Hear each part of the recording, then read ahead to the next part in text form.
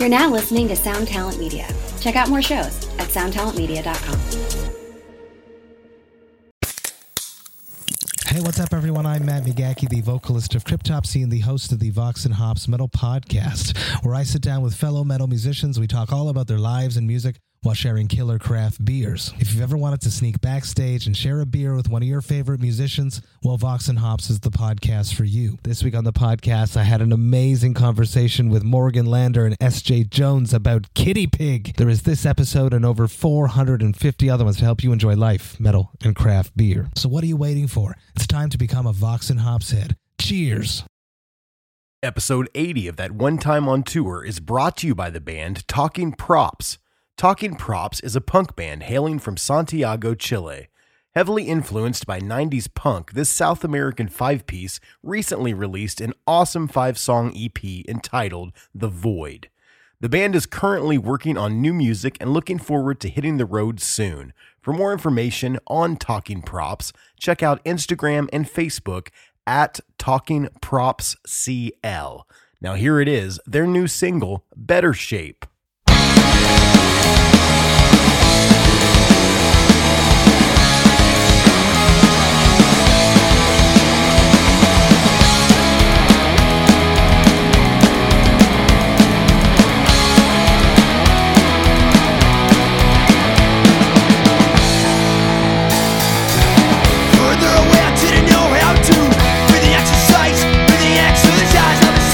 Stands for a wall now, and I'm going back for the room of my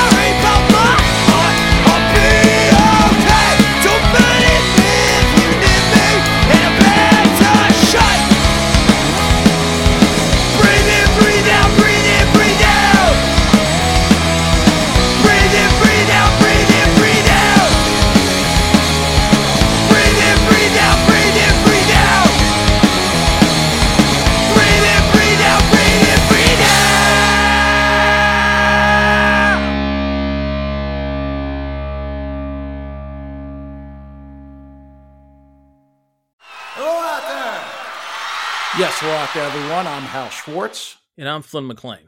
Together we host None But the Brave, a podcast dedicated to the music and career of Bruce Springsteen. Bruce and E Street Band are on tour right now for the first time in 6 years, and we're taking a detailed look at what's happening on stage in our bi-weekly episodes. We've also been recently joined by some very exciting guests, including rock journalist Warren Zanes and Stephen Hyden, Backstreet's Magazine founder Charles Cross, and Barstool's Kirk Minahan. If you're a diehard Springsteen fan, this is the show for you. So please subscribe to None But the Brave on your favorite podcasting platform, and we hope to see you further on up the road. Thank you so much. We'll be seeing you.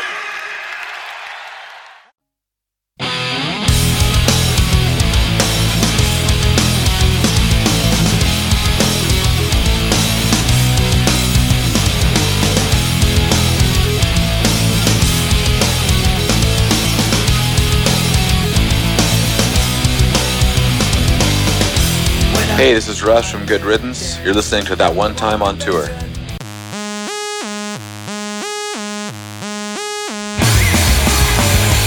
for the road, 'cause it's going on and on. We'll be driving through the darkest night until the break of dawn. So we'll be heading for the cities, another show for us to play. To get back in the van, 'cause tomorrow we'll do it all again.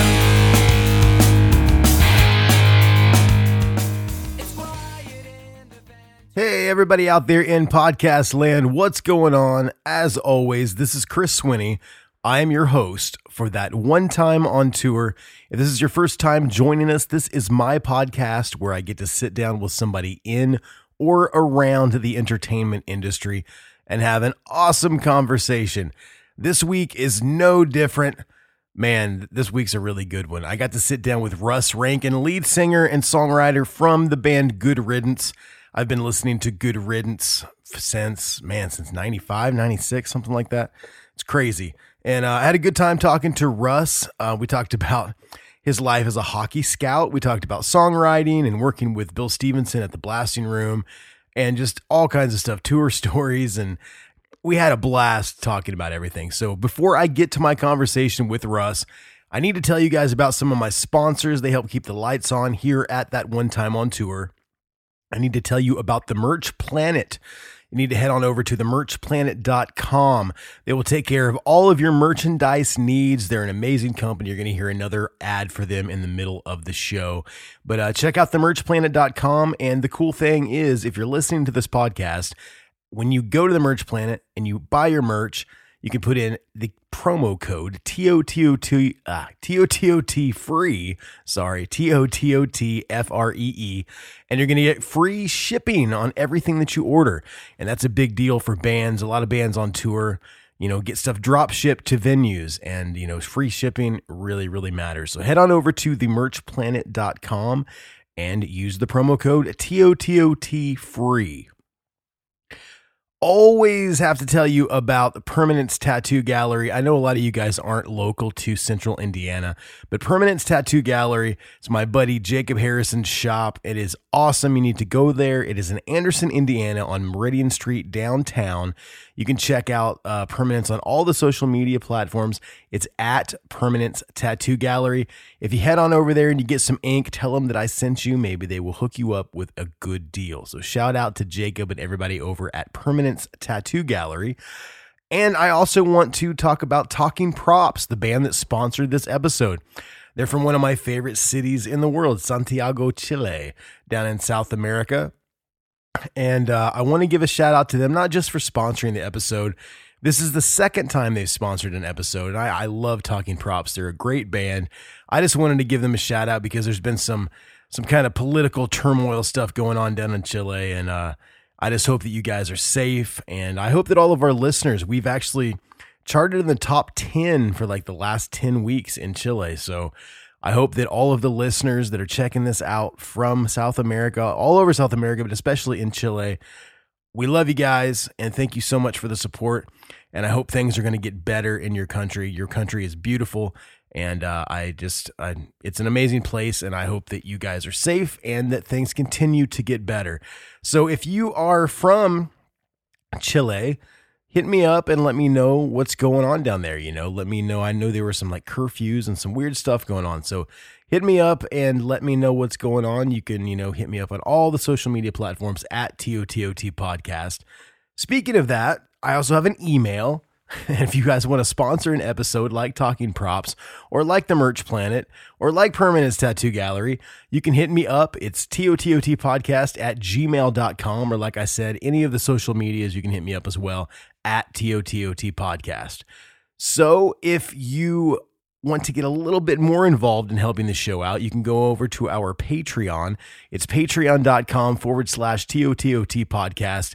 And I want to give a shout out to our Patreon producer over there, Punk Rock Bob Foster. We have a couple tiers on the Patreon, and we have a producer tier, and Bob is our producer right now. And he has this, he's a manager at this place, and they're hiring for seasonal jobs. And he's having a hard time getting people for the seasonal positions, and he doesn't want to mention the name of the place that he actually hires for. But if you are in the Hemet kind of Riverside kind of area in California and you're looking for some seasonal work, go on over to Instagram and hit up at Punk Rock Bob Foster, and he'll get you a job, man. Make some greenbacks, go buy some Christmas presents. So shout out to Bob. Thank you so much for being a patron and for contributing so much. And that's the thing. If you guys want to help us out, that's cool. If not, the show's always going to be free. Just leave us a review, subscribe, rate, whatever. That helps a lot as well. So that's it. That's my spiel as far as trying to get money from you and trying to, do my sponsors and all that kind of stuff. But I do have a TOTOT radio segment this week. And so we're going to do it right now. Cue the theme music. Radio, radio, radio. Radio, radio, radio. When I've got the music, I've got the place to go. Radio, radio, radio. Radio, radio, radio. When I've got the music in me, I got a place to go.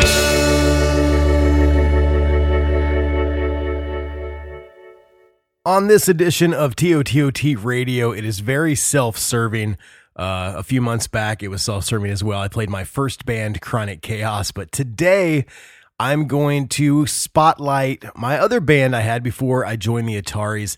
It's a band called The Widow Jenkins. We had Adam, my old singer, on the show about a year ago, and Joel Green from the band Emery. He was also in this band with me, and just a bunch of my good friends. Jake from the Ataris was in this band. Brian from the Ataris was in this band. And it was crazy. We lost our singer, and the way that we actually met up with Chris Rowe and kind of joined the Ataris was that we wanted a singer, and Chris had shown some interest in singing for the Widow Jenkins as like a side project because we were talking to Victory at the time. And that didn't end up happening, but we ended up joining the Ataris, and then things went crazy. So I've always wanted to come back to the Widow Jenkins. We never had a proper like full-length record. We did an EP and a bunch of demos, and I've recently put everything up on Spotify, so you guys can check it out on Spotify. In the show notes, there'll be a link to the Spotify, also to the Chronic Chaos stuff, my first band. But, if you guys like it, let me know that you like it. I always really, really dug it. I mean, I know I was a part of it and like I wrote the music, but I don't know. I just felt like we had some label interest and things just kind of went south. And I don't know. It's one of my favorite things that I've ever done. It's a little more metallic. I guess some people would say metalcore, but I don't like that. It was more thrashy, I guess, is what I thought it was. But I'm just figuring out some stuff now with my studio. I've got the podcast game down pretty well, but I'm starting to record some demos. And if I can talk Adam into singing, there might be some new Widow Jenkins stuff, at least like project songs coming out there. But if you want to check out the Widow Jenkins, we are on Spotify. It's basically a few studio tracks and a bunch of demos with fake drums. So you guys want to check that out? Let me know what you think. Hit me up. But I'm going to play our, I guess, quote unquote hit, the song. It got a little bit of radio play, and everybody tends to like this one more than any other one. It was on a comp over in Europe and all kinds of stuff. But this is a song called My Israel, and it's by the Widow Jenkins, my old band. I hope you guys enjoy it. Check it out.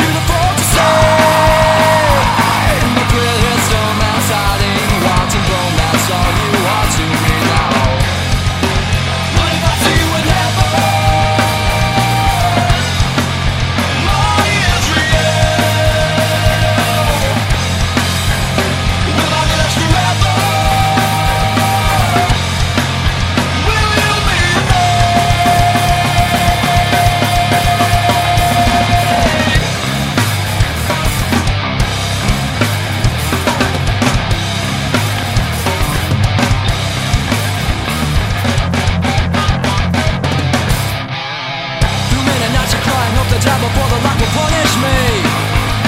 In tears I lay until the darkness fell, and I would taste sweet mercy. Or I would wake and scream.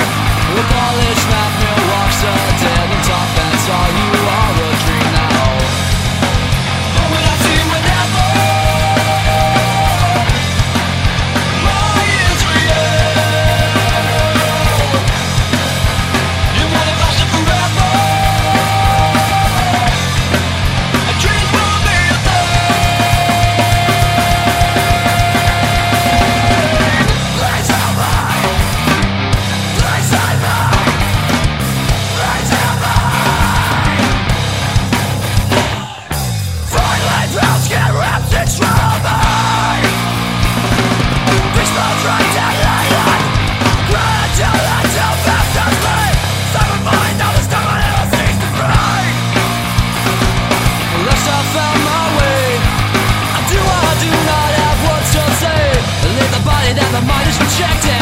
The bleed the curse and the flesh is infected. The final light that the spirit accepted. Suddenly I see the light resurrected now. And I see you whenever my Israel. And then I see you whenever my Israel. And then I see you whenever my Israel.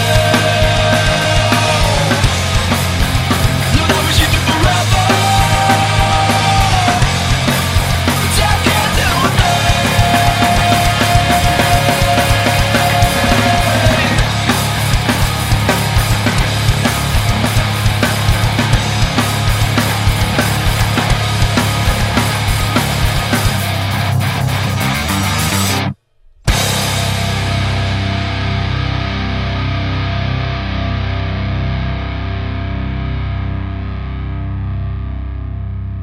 So there it was, My Israel by The Widow Jenkins. I hope you guys enjoyed it. Remember to check us out on all the streaming sites, Spotify, Apple Music, everything else.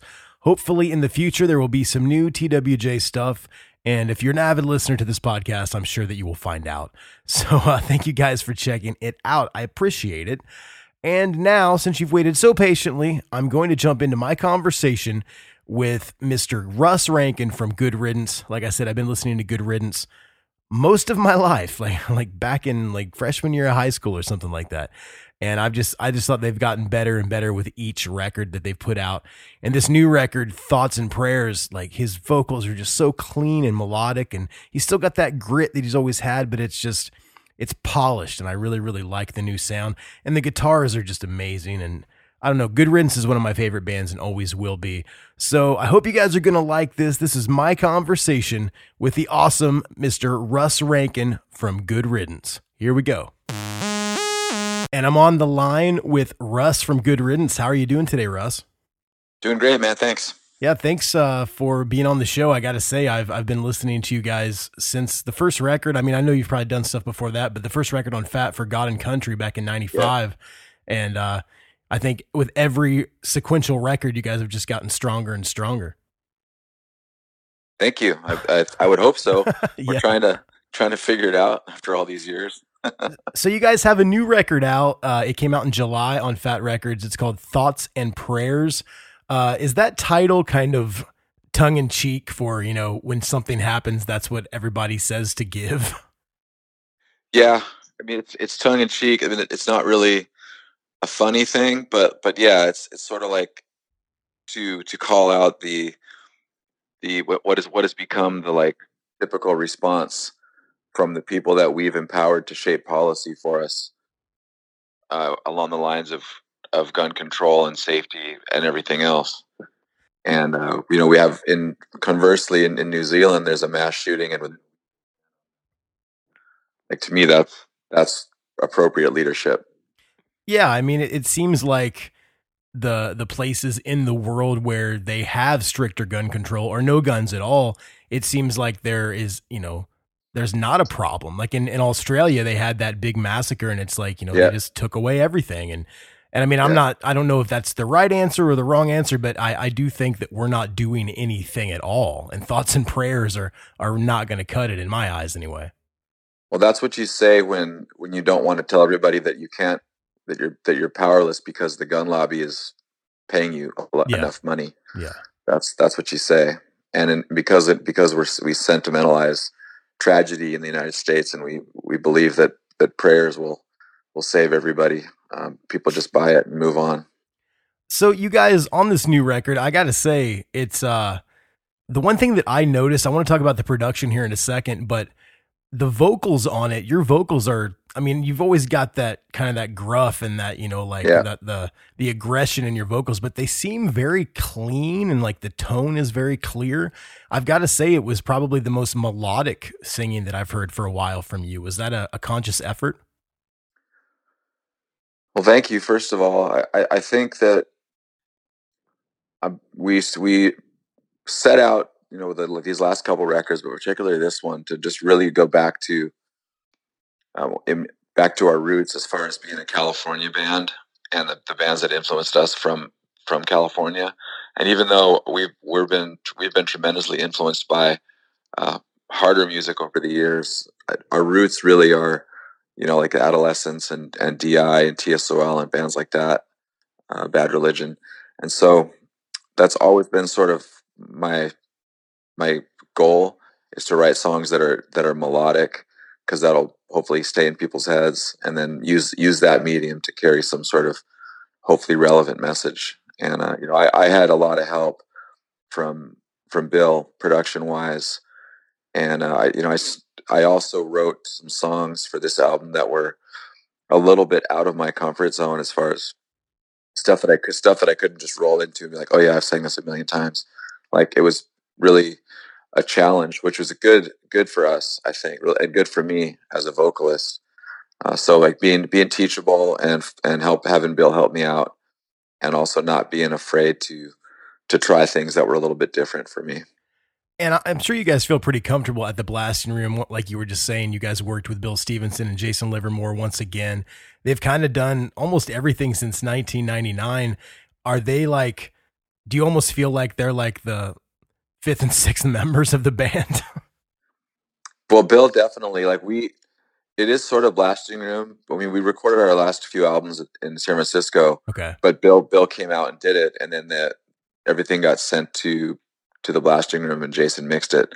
Like, Jason, we didn't see him this time. Like, he got everything after and mixed it, and they would send us mixes. But Bill was in the studio every day with us, and he is very much like a fifth member, because he knows us so well, and we've become friends over the last 20 years. And he was a seminal figure in the period of punk and hardcore music that directly influenced us.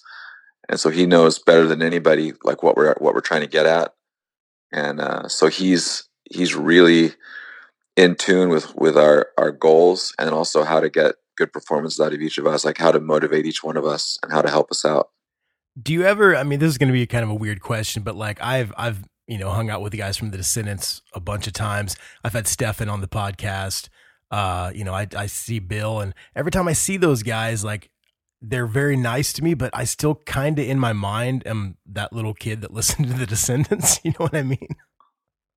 Yeah, no, it's a trip. I mean, it's, for me, I guess I played in a band with Bill for years, and that was Only Crime, right? Yeah. Okay. Yeah. So I get that sort of went away after a while. Like, it's still like, if you stop and think about it, like, I look behind me, I'm like, okay, that's Bill Stevenson. Yeah. But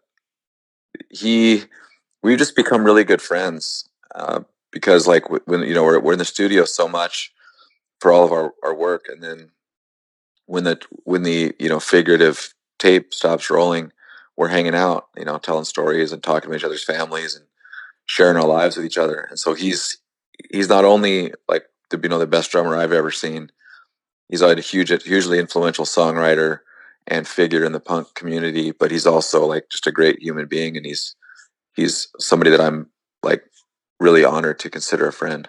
That's awesome, man. So what is your process like for lyrics? Do you go into the studio most of the time with everything nailed down already, or are you maybe writing stuff in the studio? I know things morph a little bit when you get in there, but what is your style as far as lyrical content? If we've done our jobs correctly, we go in the studio with everything done. And then like there's maybe some suggestions from Bill as far as like subtle tweaks. So if previously there's usually maybe three or four songs on an album that Luke, our guitar player, would write the music for, and then I would have to come up with lyrics and melody for it, and then all the rest of the stuff I wrote everything for. And so with Peace in Our Time, which was our previous album, there was a couple songs that I was still knocking around lyric ideas in the studio, just a couple of Luke songs. Yeah, that ended up working out. This one, we had everything done before we went in. I basically demo everything with either GarageBand or Logic. So I track, drums, guitars, bass, all the vocals, and then send the guys these finished demos. And if the song passes inspection, then we work on it in practice. Are you using, like, when you said you track drums, like you're playing the drums yourself, or No. You're doing you're creating the drums in Logic or whatever, right? Yeah, there's like so many punk drummer loops, and so you just like floor tom beat, ride beat, hi-hat beat.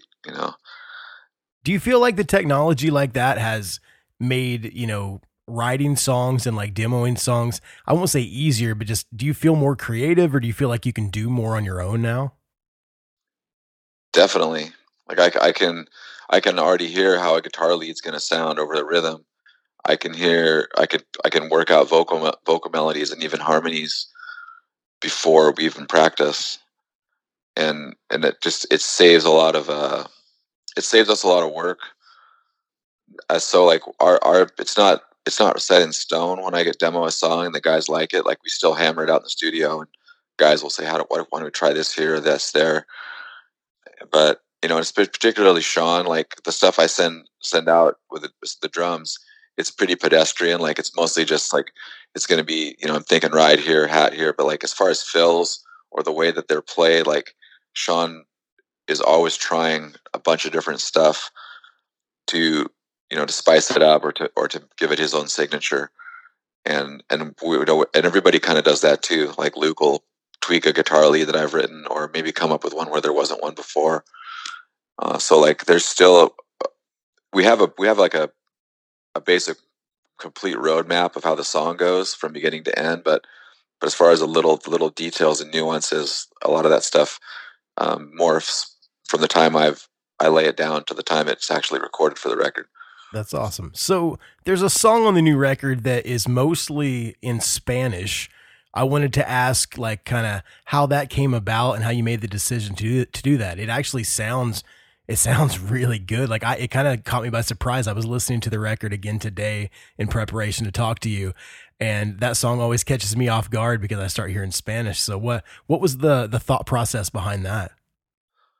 So I could speak Spanish pretty well, and I love the way Spanish sounds in punk and hardcore music. I think it lends itself to it. It just sounds pissed, and I think that that's that being a thing that I've always sort of liked. And then I was thinking about bands I know. Granted, they're from countries that where people grow up speaking English, like Sweden or Germany or whatever. That bands that sing almost entirely in English, and how we kind of take it for granted. And I was thinking about wondering how hard it would be to write a song that's not in my first language, like taking on that challenge, and would I be able to do it and make it make sense? And so like I thought, well, I'm just going to go for it. I had written the riffs for that song. I'd written those guitar parts, but I was knocking around like lyric ideas, and I was like, why don't I try this one? And so I had some lines in my head already in Spanish from the chorus of that song. And so it's just a matter of fitting them in and then writing the rest of the lyrics around it. Have you guys played anywhere where any Spanish speaking countries since the record has come out where you've actually played the song? We played. Yeah, we have, but we haven't played the song live yet. Oh, okay. Because you guys actually were in Europe not too long ago. I was going to ask you. Yeah. Scott from Poli was on the show a couple weeks back, and he was telling about all of their troubles trying to get over to Punk Rock Holiday and Brack Rock. And I know you guys were kind of with them at the airport. So kind of take me through that. I know like something happened. The flights got canceled. You guys got over there. I think you missed Brack Rock, but what was the process of getting to Punk Rock Holiday and all those other shows? Did you guys have to like rent your own transportation? Like what happened? Well, Punk Rock Holiday was fine for us. We made it there, but yeah, we were supposed to play Brack Rock the same day as Poli, and so we flew over there, and we played our first show as a festival in Biarritz, France, and so the next day we got driven like 3 hours down to Bilbao Airport, which is in the Basque Country in the north of Spain, and so we get to Bilbao, and us and Poli were on the same flight because we're both flying to Brussels that day to get driven to Brack Rock to play Brack Rock. And so we're hanging out with those guys at the airport, like just broing down because we haven't seen them in a while, and hanging out. And then the flight's delayed, and so like, okay, whatever. And then we finally get on the plane. Oh, it's funny too. The plane finally lands, and the No Fun at All guys come bailing off the plane because they're late for a show in Spain. So they're like running. We're like quickly said hello to them, and they bailed. And then we get on the plane, and we sit on the plane for like an hour. And apparently there was some mechanical thing they couldn't fix, and so they just canceled the flight. And we all got off the plane, got all our bags, and so everybody's scrambling because Bilbao is a small airport, like it's pretty tiny, and so there's really not a lot of flights coming in and out of there. And so we're supposed to be in Belgium that evening, to play Brack Rock. Belgium's going to be about a 16-hour drive. Wow. So we're like trying to like book other flights to like where can we go? We can go to Luxembourg. We could go to Frankfurt Drive. Like we're just, and everybody on the flight has the same idea pretty much. So all the flights are getting booked. There's a big ass line of people. They have one booth for like customer service at the airport. And it's just this massive line. And so it was kind of a gong show. And so, but we were just like, we were just all on our phones, like looking for flights, trying to brainstorm. Cause we're supposed to play Brack Rock that day. And then we're supposed to meet our driver. And then we're supposed to play in Cologne, Germany the next night. So we're like, well, fuck, like it's getting to be like 5, 6 at night. We're at Bilbao Airport in Spain. And not only are we for sure missing Brack Rock, but we might have to cancel our Cologne show. Yeah. Because it's just so far. And our driver was at Brack Rock. He was already there at Brack Rock. selling our t-shirts. Yeah. So like we're like, fuck, like what are we going to do? And so we sort of had a plan to stay in Bilbao and then fly early to whatever the show, like fly to Munich or someplace. I don't even know what that plan was. And then at the last minute, we were like, fuck it, we're not canceling Cologne. So we booked a flight from Madrid to Munich for the next morning. We rented a car at the airport in Bilbao, and we drove to Madrid, which was like 5 hours. We got there at like 3 a.m. Slept for about an hour and a half, 2 hours, got to the Madrid airport, flew Madrid to Munich, where we rented a car, and we drove 9 hours to Cologne. And got there just as the show was, just as doors were opening. And we played our show. It's crazy that you guys made it there, though, right? Because I mean, once you get there, your driver. We were lucky. Yeah, the driver was there, and then tour was fine. But that was gnarly because it was just a lot of driving and a lot of like Chuck drove the whole way from Munich airport to Cologne. He drove 9 hours, and traffic was fucked. And the show, we were playing with Masked Intruder, and it was really hot. Like the show was really hot, and we were like, well, maybe we should cut some songs from our set. Chuck's like, I drove 9 hours, dude. Like, I'm not cutting any songs. And it was fun. It was a really good time. And it was just nice to finally be able to like get there, see our driver, have a van, and get on a kind of a normal tour schedule. But yeah, it was fucked, you know, like us and Pulley just at the airport, just everybody was scrambling. Like I can't remember where their next show was, but like they had the same situation. Like they had to scramble to try to figure out their next move. So when you guys, you know, back in the day, I know you guys have been all over Europe, you've been touring forever. Have there been a lot of times like that where it wasn't really certain if you were going to make it to the next gig as far as like because of transportation? We've been really, really fortunate over the years. Like that's what I was telling the guys that day. Like we were due for a fuck up. And so like the only other thing I can remember is years ago, we were supposed to play our first time in New Zealand and Australia with Sick of It All. And we were supposed to fly from San Francisco to LA and then LA to Auckland, New Zealand. And our flight from San Francisco to LA was late because of fog. So we finally got down to LA and missed our connection. So they put us up at a hotel, and but somehow our gear made it. That's what I don't understand. Our gear made it to LA, yeah, and onto the flight. So our gear is in New Zealand, but we're in LA. And so the next day we get on the plane again. We sit on the plane for almost 2 hours, and then there's like some issue with the cargo netting under the plane that can't be fixed, and the union guys they have to stop working. Yeah. So they put us up again at a hotel. Jeez, man. So then the next day we finally get on the plane. So Sick of It All has already played one show without us in New Zealand.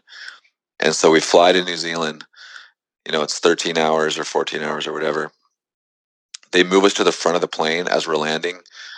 And then the plane lands, and there's a dude there waiting, just grabs us, rushes us into a van, and we drove 2 hours to this city we were playing.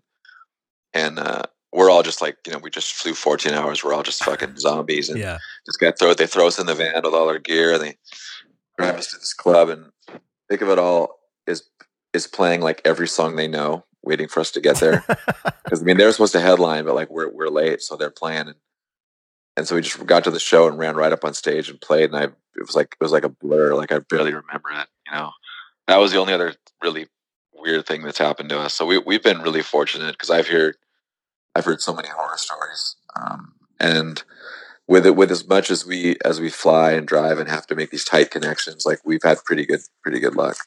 So when they came and got you with that van in Auckland, did you have to go through like customs and everything? Because when I was in the Ataris, we went and we played in South Africa, and the promoters said, hey, when you land, don't worry about anything, because we're going to have some people come and get you. And I didn't know what that meant. That's what they did. That's what they did for us. Well, they called it a diplomatic walk. We walked through the airport, and actually I think we were on a little cart, like a little, like, I don't know. We did something really similar to that. But like the guys, we didn't have to do anything. We just went right to the van. Yeah, like they took our passports and handled everything. Yeah. But the thing was, the guys that took us to where we were getting into our little vehicle to drive away in Johannesburg, they all had semi-automatic rifles, and they were all dressed as military police. It was kind of scary.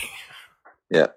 But yeah, that's awesome, man. So you guys had the same treatment. It's kind of nice. You get off the plane, and I was like, oh, it's like Beatlemania. People are going to want our autographs, but it wasn't that. They just didn't want us to have to mess with it. Yeah. Nobody gave a shit, you know? No. Hey, this is Chris from That One Time on Tour. Odds are, if you're listening to this, you're in a band or know someone who is. One of the biggest problems facing bands is finding affordable, high-quality merchandise. Well, not anymore. The Merch Planet offers soft, high-end quality shirts starting at as little as $6 a piece. And right now, they're offering free shipping to all TOTOT listeners. They have lightning-fast turnarounds and ship everywhere throughout the US and Canada. Head on over to themerchplanet.com and use the promo code TOTOTFREE at checkout. You'll be glad you did. Okay, so on your new record, I mean, we'll get back to that because I am interested in this as well. 50 cents off each sale is donated to two different charities, Second Harvest Food Bank and Never Again MSD. Yeah. I kind of know what Harvest Food Bank is, the Second Harvest Food Bank. Can you tell me a little bit about the other charity? It's a nonprofit started after the Stoneham Douglas school shooting in Parkland, Florida. and it was started by some of the students that survived that shooting. Yeah. It's one of dozens of nonprofits that are geared up for passing gun legislation, and we just felt like I looked at a lot of different ones. We just felt like it was like that it was timely. At the time, that was still the most recent one. Yeah. And it was kind of like you could pick any number of charities or nonprofits that would be good for that, and that was just one that we chose. So there wasn't really anything like super anything about it that separated it a lot from the others, other than that it was based off of the most recent tragedy that had happened, and we liked some of the people that were involved with it, some of these students that were speaking out. Do you feel like, I feel like more artists should do things like that? I mean, you guys have always, been very vocal about different political issues and, like different things that you guys feel strongly about. And I think that's kind of putting your money where your mouth is. And I think a lot of other people that, talk about political issues, I don't know if they would be apt to do that. So, I mean, do you feel like more people should kind of put their money where their mouth is to, to make a difference? Well, it's not for me to say, yeah, but I agree with you. And we definitely aren't the first band to do that, but we feel like it's important. I mean, and we've done it with some organizations in the past, like PETA. PETA doesn't need our money. Yeah. But like just the awareness piece, like every time somebody opens up the CD, they're seeing this information. And so part of it for us is helping out as much as we can, money wise. We've played benefit shows as well over the years, but also like raising awareness. So like a music fan who may not be politically engaged or may want to be, but just kind of doesn't know anything really about it, has some options like, oh, right here, like I could just check these people out. Like, this is cool. And that's the main reason that we do it. Because then if we're singing about social and political issues and we have a platform, such as it is, yeah, we also have the ability to bring awareness and a little bit of coin to some of these organizations. Like you would think that in 2019, and ending mass shootings would be a government priority, yeah, with lots of money devoted to it. But it turns out that it isn't. Bailing out billionaires is a big priority. So it's up to just regular people to try to come up with a way to do that. So you guys, I wanted to ask you, in 2007, you guys kind of disbanded, and as a fan, I was bummed out because I thought, that's the end of Good Riddance. And then in 2012, you guys got back together. What was the reasoning behind the disbanding of the band? Well, there's a few things that were going on in 2001. I think that was probably like the height of our band as far as like our rise, our popularity, our powers. And then in 2002, our guitar player told us that he wanted to go back to school. And so everything came to a halt pretty much. We couldn't really tour. Yeah. Except in the summer. And so our touring cut way down, which forced all of us to scramble to find other things to do to keep the lights on. Yeah, definitely, man. And so it was definitely an adjustment, and it was a bummer, but at the same time, a guy's got to do what he's got to do, and everybody was stoked for Luke to finally get back and do that. And so we did that for a few years, playing here and there. But we were all starting to focus on other stuff. And for a lot of guys, that meant also right around that time, starting families, like really, really, really young children, like really small. And dude can't be gone for 6 months out of the year in that situation, really. And so that was part of it. And then in 2005, 2006, we released another album that we all felt at the time was pretty strong, but it wasn't well received. Nobody bought it. And then we played shows and nobody came. And we were like, okay, we see what's happening here. Like, I've seen Spinal Tap. Yeah. So we were decided that we're going to walk away on our own terms with some grace and some dignity and focus on other things. That was kind of the decision that we made. So it's partially just life stuff happening. Yeah.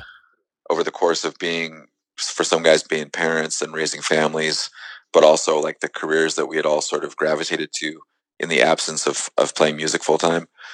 And then part of it was the change, the natural progression of the musical world. Like it kind of left us behind, or so it seemed, and was moving on to different types of music, which is just how things work.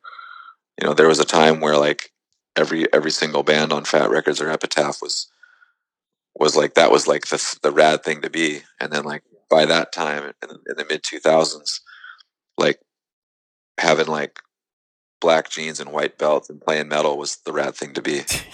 That wasn't our gig. I remember that because I did Warped Tour almost every year, and that was all that was there. Yeah. If you played Warped Tour in the mid 2000s, it was rough. Yeah, it was crazy, man. So I know that you've written a lot. You've written for magazines like AMP, New Noise, Alternative Press, even stuff for the Washington Times. Has that been like an ongoing thing, or did you find yourself doing more of that during the interim between when the band broke up and when the band got back together? Well, in the early mid 2000s, I got hit up to write for AMP, and that ended up being a pretty consistent monthly gig for, like 10, 12 years. Wow. And they let me write about whatever I wanted. And then in the interim, I would get hit up once in a while, usually through Vanessa, who's our publicist at Fat. Yeah, Vanessa's the one that actually connected us, man. We were already friends on Facebook, Vanessa. But I like to go through the correct channels. No, Vanessa would hit me up and be like, hey, can you write a thing for this magazine or that magazine? And I was always down to do it. And the Washington Times thing was pretty cool. I had a hockey column, and I also had like a social political kind of column. And I did that for maybe almost a year. And that was really cool as a writer, because that was the big time. Oh yeah. Not really big time. Like it wasn't the Washington Post, it was the Washington Times, but it was still like a pretty legit operation. And I had editors, and it turned out that the way that I had been writing wasn't the correct way. Like I learned a lot of things. Like I learned a lot about how to write from that experience that I still carry with me today. And it was cool. Eventually I started realizing, like reading most of the other columnists, that I was on the platform that I was writing on was politically, had a political bent that was completely converse to mine. And I wasn't really willing to continue to participate with it. Yeah. So I took off, and then, but it was an awesome experience. Like I learned so much in that short time. And then I've written some stuff for, Jimmy from Pennywise is doing that Punk Guru site. And I think that's an awesome idea. And I think he's still sort of formulating what he wants it to be. And he has a lot of great ideas. And the fact that he even thought of me was really cool. And so I've written several columns for that. Probably will continue if he keeps doing that. And, I would love to have a regular gig, like a regular writing gig. I would love to write more. So, but I don't have the cachet to really kind of make it happen. I kind of got to wait for people to approach me. Was that always something you were interested in, even from a young age, or was that just the opportunity presented itself and you took it, and then you found out that you had a passion for it? Well, my problem is that I think I know more than I do. Okay. Yeah. And I like to write. So that's a lethal combination. Yeah. And I've been, for me in school, like math is really, really hard for me, but English was so easy for me. It just came really natural. Like some people just naturally, they roll out of bed, just excelling at something for no good reason. And that was me with English and writing. Like I've always had an easy time putting words together, and like, they'd be like, oh, you got to write 500 words on this. And everyone else in the class would be like, oh my God. And I'd be like, I could do that. Like in my sleep, That's awesome, man. 500 is going to be hard to even stop there, So that's something I love to do. And I would love to have a more consistent forum. It would be rad if people paid me for it. But I mean, if people, whenever I'm approached to do it, I'm always happy to do it. It keeps my chops up, and a lot of the stuff that I've written, I've gotten a lot of good feedback from. Like a lot of people have told me they enjoyed reading it, so that makes me happy. So you mentioned you had a hockey column when you were doing that, and I know that kind of your other career is being a scout, a hockey scout for the Tri-City Americans. Have you been you've been doing that for quite a while, right? Or at least that job, maybe not with that team, but I know you've had other teams. I started scouting in 2007 for the Kootenai Ice, same league, Western Hockey League, and I did that for about 5 years, scouting California. And it was a great experience. Kootenai, the team that I worked for, were really sort of Saskatchewan and Alberta heavy as far as the type of players that they like to draft. And so I was, I'd be down here writing reports and talking to players and talking to parents and doing the whole thing. And then none of my players ever got drafted by us. They got drafted by other teams, the players that I saw. But after about 5 years, I was kind of burnt out on it. Just like felt like I was spinning my wheels. Even though the staff, the organization treated me great, they were awesome, and it was a really good experience. I learned a lot. And then I had met Bob Torrey, who was the GM of Tri-City. I would always see him at the rinks. He'd be down here. He was willing to take a chance on California players. Back when I was still working for Kootenai, I would watch these players play down here, and then the next thing I know, they'd be drafted by Tri-City. And so I knew Bob already, and he knew that I was looking for a change, and it was just a good fit. So I've been with Tri-City since 2012, 2013, something like that. So in 2007, when you started this type of job, like you must have always been a hockey fan, big into the sport, probably played the sport your whole life. How did you go about kind of getting that gig? Because being a hockey scout, that seems like a pretty coveted gig. You can't just go to school for that, right?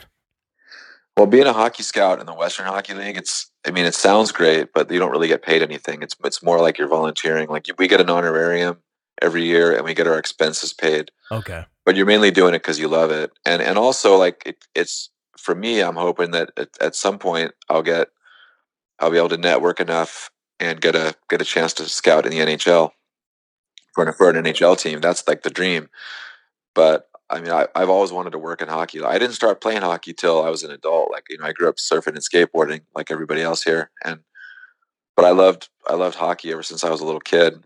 I was drawn to it, and so I was wondering what to do, because this was like right around the time that the band wasn't playing anymore. Yeah, and I wanted everybody that I know was like, dude, you should work in hockey. Like you can't stop talking about it. It's annoying. Like go do something.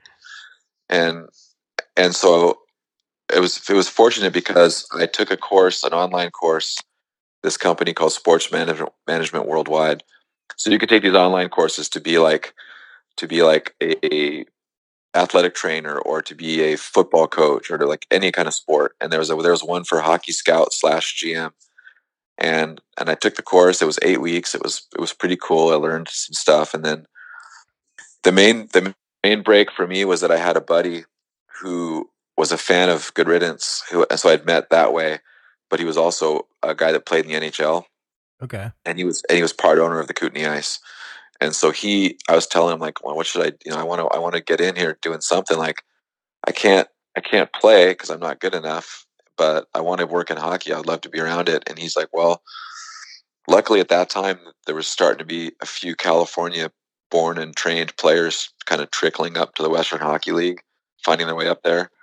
And so like the Western Hockey League teams were starting to realize, hey, the amateur hockey in California has gotten good enough to where there's some players that could play in our league.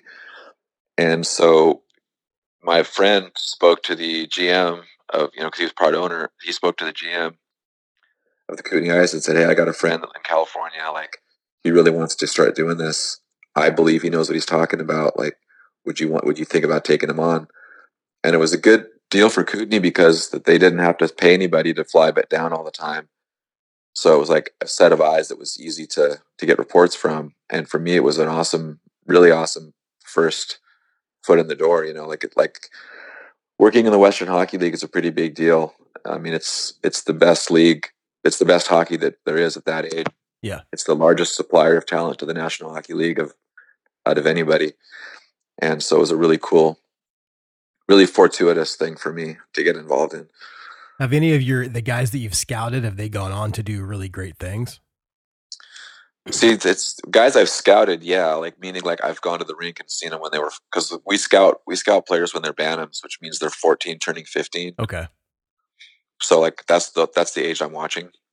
And then in the Western Hockey League, you're playing like 17, 18, 19 years old usually. And your NHL draft year is 18. So I've watched a lot of players that have gone on, like Matt Nieto, who's from Long Beach. He's playing for the Colorado Avalanche now. Austin Matthews obviously plays for the Toronto Maple Leafs. He's a great player. He was from Arizona, but I watched him play at every year there's a Western Hockey League U.S. Prospects Camp in Anaheim, where the best U.S.-born players from the Western U.S. get together in the Western Hockey League. All the GMs and head scouts come down for that. And I saw Austin Matthews play there when he was 14. And now he's one of the best players in the National Hockey League. Eric Comrie, Eric Comrie played for the LA Selects. He's a Canadian kid, but he grew up and played down in California. Played for the LA Selects, and now he's in the Winnipeg Jets organization. He was drafted by them. So I've seen a lot of players, and a lot of players that I've scouted or seen went on to play 2-3 years in the Western Hockey League, and then maybe after that they went to school or did something else. So you've got to enjoy that, right? Because I mean, you seem like you're really. I follow you on Facebook, and the stuff that you're always posting is a lot of hockey stuff. So you've really got to enjoy your job, right? Yeah, I mean, I love hockey. Like I love everything about it. So like it's a chance to get it to be part of an organization, which has been cool. It's definitely not. It's kind of funny. Like it's very, very different from being in the punk world. Yeah. But it's. I mean, I feel right at home. I mean, I've been lucky to work for 2 organizations where the staff have been really accepting, because like a lot of times if you get around a bunch of like older dudes from the Western Canadian prairies and you got neck tattoos and you're vegan and you don't drink, they're gonna be like, what the fuck is up with this guy? Yeah, it's got how I feel living in Indiana. I have neck tattoos and don't drink. yeah. So it's a little bit weird it's an adjustment, but once if you talk hockey and like eventually you got your bona fides, and they've all been really cool, but it's definitely a different vibe. Like I show up to the rink and I've got slacks on and dress shoes and the track jacket and everything like that. It's a different kind of world. But I mean, I love it. It's like watching. My job is to identify players, and then they're 14, and I got to project what kind of player they're going to be when they're 17, 18 years old. And then I got to talk to their parents, because the Western Hockey League, junior hockey is still kind of a mysterious thing for Californians. Most parents down here think that their kid's going to get a scholarship to go play at BU or someplace like that, or Michigan. And that's just not the case for most players. Whereas like in Tri-City, we have scouts in every province of Western Canada. Those guys have an easier job, because all those kids up there grew up wanting to play in the Western Hockey League. They know all about it. Yeah. But I have to explain to parents what it is and how it works and all this stuff. So it's a lot of I got to identify the players, I got to project, I got to submit reports, and then I got to try to sell the parents on the league, like some recruitment, like, hey, if we draft your son, will he come? Will you guys come? Will you guys play up there? Do you have any interest? Just stuff like that. So it's cool. So I know that in 2012 you did a solo record, Farewell Catalonia, on Paper and Plastic Records. Is there a chance you're going to do any more solo stuff? It's been 7 years, right? Yeah, I would love to. I play once in a while when I get a chance. Like actually next week I'm playing 5 shows opening for the Dropkick Murphys Clutch tour. So that'll be kind of fun. So I played 25 minutes, at the beginning of the show. And is that you with an acoustic, or like what's the setup? Okay. Normally, if I had my ways, I'd play my telly through a combo amp, but I'll be traveling kind of light, so I'll just be playing my acoustic on these shows. So I do both. I try to play either with my telly through an amp, or I can just play my acoustic either way. And I know you guys, this podcast will probably be out after the fact, but I know you guys are doing some dates with 88 Fingers Louie here in the next week or so, right? Yeah. I'm good buddies with those guys. And I remember Dan, Mr. Precision, was recording one of my first band's albums right after they got back from recording the first Rise Against record. And I know you guested on that record. Yeah. I know you're friends with those guys. I know you had a lot to do with kind of getting their foot in the door with Fat and whatnot back in the day when they were 88. How did that guest appearance thing kind of come about on that first Rise Against record? Well, 88 Fingers Louie technically was on Fat before we were. Okay. Just yeah, like they had I think a 7-inch when we were on Fat. And so I knew, but then we played with them a bunch of times. We took them to Europe in 1999. So I knew Dan and Joe. And then when 88 Fingers Louie broke up, Dan and Joe were really keen to start another band. And I can remember and we were at the time, Sean had quit Good Riddance, and so we were starting to have some drummers hit us up, but we already had Dave Wagon Shoes kind of lined up. Yeah. But this one dude sent us a demo of him playing drums to all our songs, and it was good. But we already had our guys, so I remember we sent it on to Joe. Was that Brandon? Yeah, it was Brandon. Awesome. Yeah. And I remember being on Warped Tour in 2000 and playing Chicago. And Joe and Dan came and got on our bus and played me a demo that they'd done. They just found their singer. They played me a demo, and they were trying to think of names, and we were bandering around possible names for their band. So I remember that whole process. And then so when they were going to go record that first album, they contacted me to see if I'd want to do any guest vocals on it, and I was totally down. And it was funny. I did like a trip.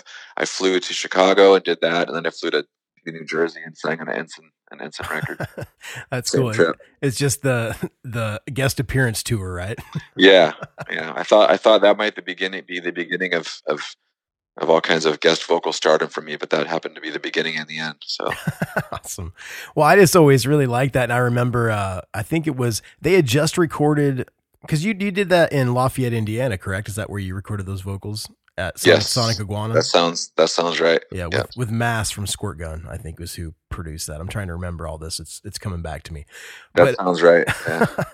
But I'm going to ask you some listener questions if you're down with that. Are you down with that? Yeah, of course. Awesome, man. So Fred from California, I like this question a lot. Fred from California wants to know what you remember from the recording sessions from the Good Riddance Ill Repute split 7-inch, going way back. Fred wants to know that because he's the one that put it out. I'm guessing that's Fred Hammer. It is. Yeah. So we recorded a bunch of songs for when we wrote our second album, Comprehensive Guide. I came in with just way too many songs for an album. Like I just was super productive, and just kept coming up with these songs. And so we had way too many songs for an album. So we pared it down to the album songs. Then we had all these other songs left over that we all felt were pretty strong songs. So like, well, let's do some 7-inches with our friends' bands. And so we recorded all that stuff at a place in, I want to say it was Hayward, California, up in the Bay Area, called Art of Ears. Green Day had recorded some early albums there. That's how we heard about it. And we had demoed some stuff there before. And Andy Ernst was the guy that engineered it. And so we went up and knocked out all of those songs. There were songs that were all written at the same time, but were not on Comprehensive Guide. So you just kind of peppered them in and did different splits with different bands? Yes. We recorded all these songs, and then we did a bunch of split 7-inches right around that time. And Fat always gave you guys the option to do that on different labels. Like it's always kind of like a handshake deal. Every band I've ever met and talking to Fat Mike, it just seems like you're on Fat, but you can also kind of do anything else. Like your solo record was on Paper and Plastic. Well, to be fair, that happened after Fat had passed on it. So. Oh, okay. I didn't know that. I would have loved to have Fat put it out.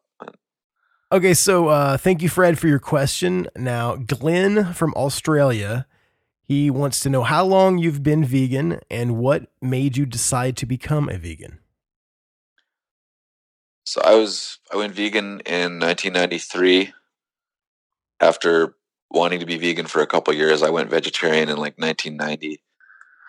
And that was because of, I was listening to punk and hardcore music. And so I was listening to bands like the Cro-Mags and Youth of Today. And then they were singing songs about animal rights and vegetarianism.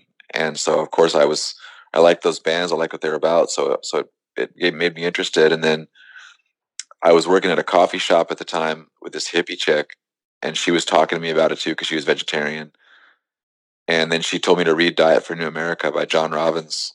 And I read that book, and it completely changed my whole deal. Like, it was super upsetting and eye-opening. And then, so I knew that I wanted to stop doing that whole thing. I wanted to get out of the loop of the suffering and the cruelty and all that.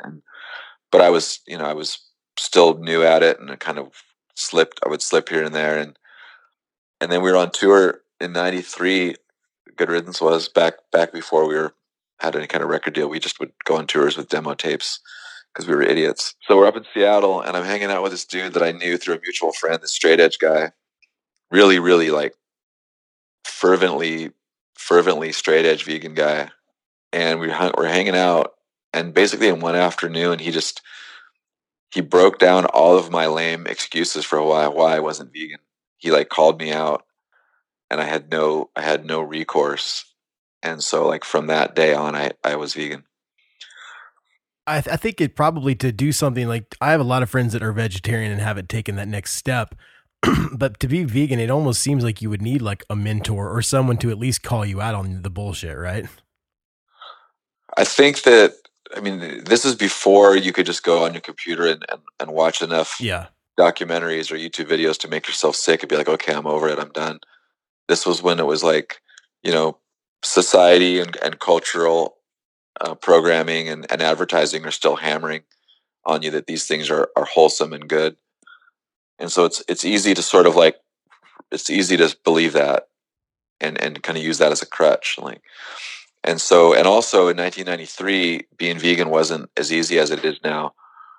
Well, with the Whopper, what's it, an Impossible Burger and all these different, all the fast food places now are offering vegan options. That's got to make it more, easier to be a vegan in this day and age, especially if you don't have a lot of money to buy the nice, good quality food at Whole Foods or something, right?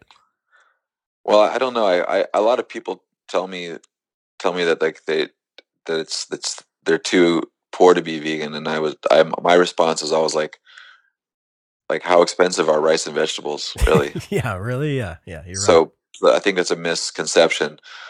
Also, like the fact that like fast food places have vegan burgers or plant-based burgers, I think is, in the macro view, I think that's massive.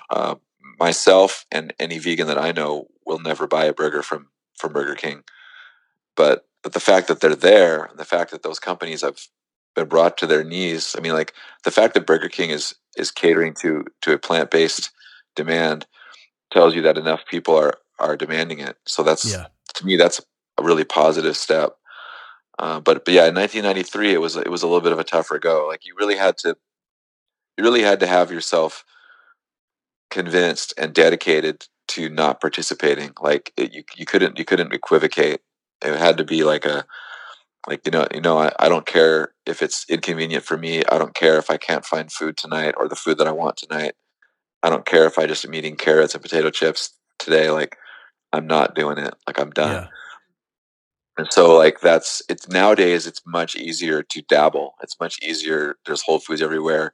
Even like here in California, the Safeway, like regular chain markets, there's like soy milk, almond milk, coconut milk. There's all kinds of fake meats, fake cheeses. You can just roll into any pretty much grocery store and roll out with 100% plant-based shopping cart full of stuff. So it wasn't always that way. So there's been some progress. Do you find it difficult at all when you are in other countries sometimes to, is it harder to follow the diet? No. Well, Spain can be tough sometimes. I just knew that some of the really meat heavy countries like in Bavaria and places. No, Germany, all of Germany's been pretty cool. Spain can be tough. Japan is really tough because there's fish and everything, and Yeah. you can't read the ingredients. Like, you have to basically roll with a guy who like can go read the thing for you or go to talk to restaurants for you. So I have one more listener question, and this is my friend and your friend, Vanessa, over at Fat Records Mutiny PR. She wants to know what your favorite horror movie is. My favorite horror movie. Wow. It's a tough one, right? Yeah. My fiance, she's a huge horror fan. She just overheard the question. She said Suspiria. So I guess I'd probably go with that. Although we haven't watched the new one yet. Okay. But the classic Dario Argento, Suspiria. I would say probably either that or there's a movie that came out in the early 80s called Ghost Story, Okay. which kind of flew under the radar, but just scared the hell out of me when it came out. Cool. Well, we'll check that out. Thanks, man. And thanks, Vanessa, for your question. And thanks, Glenn from Australia, for your question before that. I wanted to know, I'm about ready to let you get out of here, man. Thank you so much for your time. I want to know, what does the future hold? I know you've got some dates with 88, and then you guys are probably doing some more stuff soon, right? Yeah, we have some an actual like 10-day proper Western U.S. states tour coming up in November. We're actually going to get in a van and drive from city to city like the old days. Wow. And we are looking at 2020. You know, with the new record out, we can't really tour the way we used to anymore, based on people's jobs and families and stuff. But we know we got to be a little bit busier this year with a new release. So 2020, we obviously want to get some festivals happening. We want to do Punk Rock Bowling if we can. Who's a Fest in Montreal if we can. Maybe some festivals in Europe in June, and hopefully finding a way to get to Australia. Cool, man. The How next long has it year. been since you guys have been there? We were in Australia last year. Oh, last year. Okay. Because I Yeah. have a huge listenership down there. I just wanted to, Yeah. I'm sure they'll come see you next time. No, we love it down there. We have a great time. Everybody's awesome. Well, Russ, I just want to say thank you so much for being on the show. Everybody check out their brand new, or I guess it's almost brand new, came out in July, Thoughts and Prayers on Fat Records. It's streaming everywhere. You can download it, go buy it in an actual store. That would be really cool. I'm sure they can probably get vinyl as well over at Fat, right? Yeah. Awesome, man. Well, Russ, thank you very much, and enjoy your evening. And when you guys have another record or a big tour or something, come on back and talk to us, okay? Will do. Thank you. Thanks a lot, man. Bye. Thanks. Bye. So there it was, my conversation with Mr. Russ Rankin from Good Riddance. I hope you guys enjoyed it as much as I did. It's a lot of fun. You know, this podcast is really cool. Like, I've met some of these guys. I think Russ and I had met at some point back in the past, but I get to talk to all these people that kind of shaped me as I was growing, listening to punk rock. And when I think back about, you know, being a little 14, 15-year-old kid and having my Good Riddance shirt, I've got a picture of it. It was the blue shirt with like the old logo from like the first record. I've got to find that and post it on Instagram or something. But it's really cool to get to talk to these guys in depth and really find out what makes them tick and find out about their process and how they create their art. And then to find out, you know, the other passions they have, like his love of hockey and all this whole other career that Russ had. It was just a lot of fun to talk to Russ, and hopefully he'll be back on the show in the future. If Good Riddance is coming to your neck of the woods, make sure that you check them out, and make sure that you go stream or buy or steal, whatever you got to do. Go get the new record, Thoughts and Prayers, out now on Fat Records, which, as you guys know, if you listen to this podcast, Fat is like that's my shit, man. That's my jam. I listen to pretty much everything on that label, and I have since I was about 15. But speaking of people that have something to do with Fat Records, next week on the program, my good buddy Jordan Burns, formerly of the band Strung Out, and so many other great things. He was in Pulley, all kinds of things, man. He's one of the best drummers in the entire world. I mean, and I don't think I'm alone in thinking that. He just, man, so technical and just so much passion when he plays drums.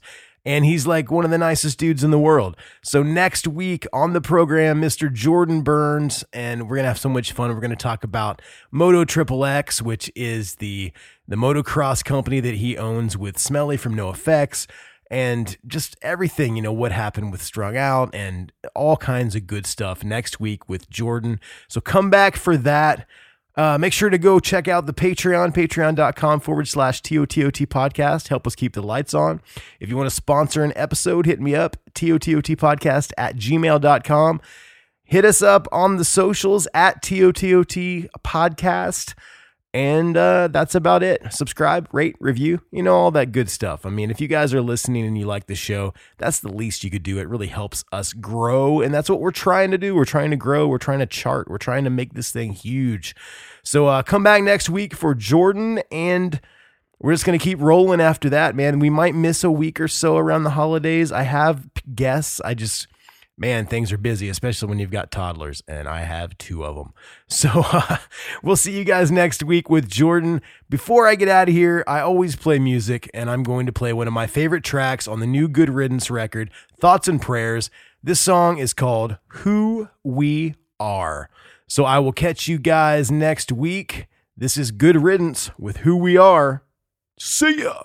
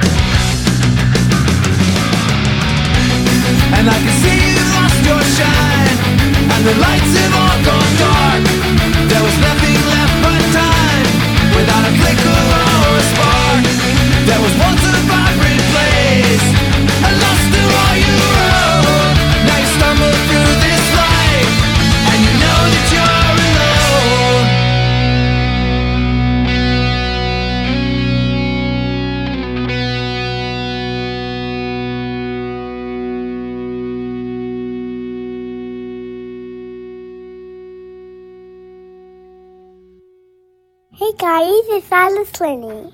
And I see you. That's one time I turn. Ever wonder what a punch from Elton John feels like? Or how you'd cope with having turned down the chance to be in Nirvana?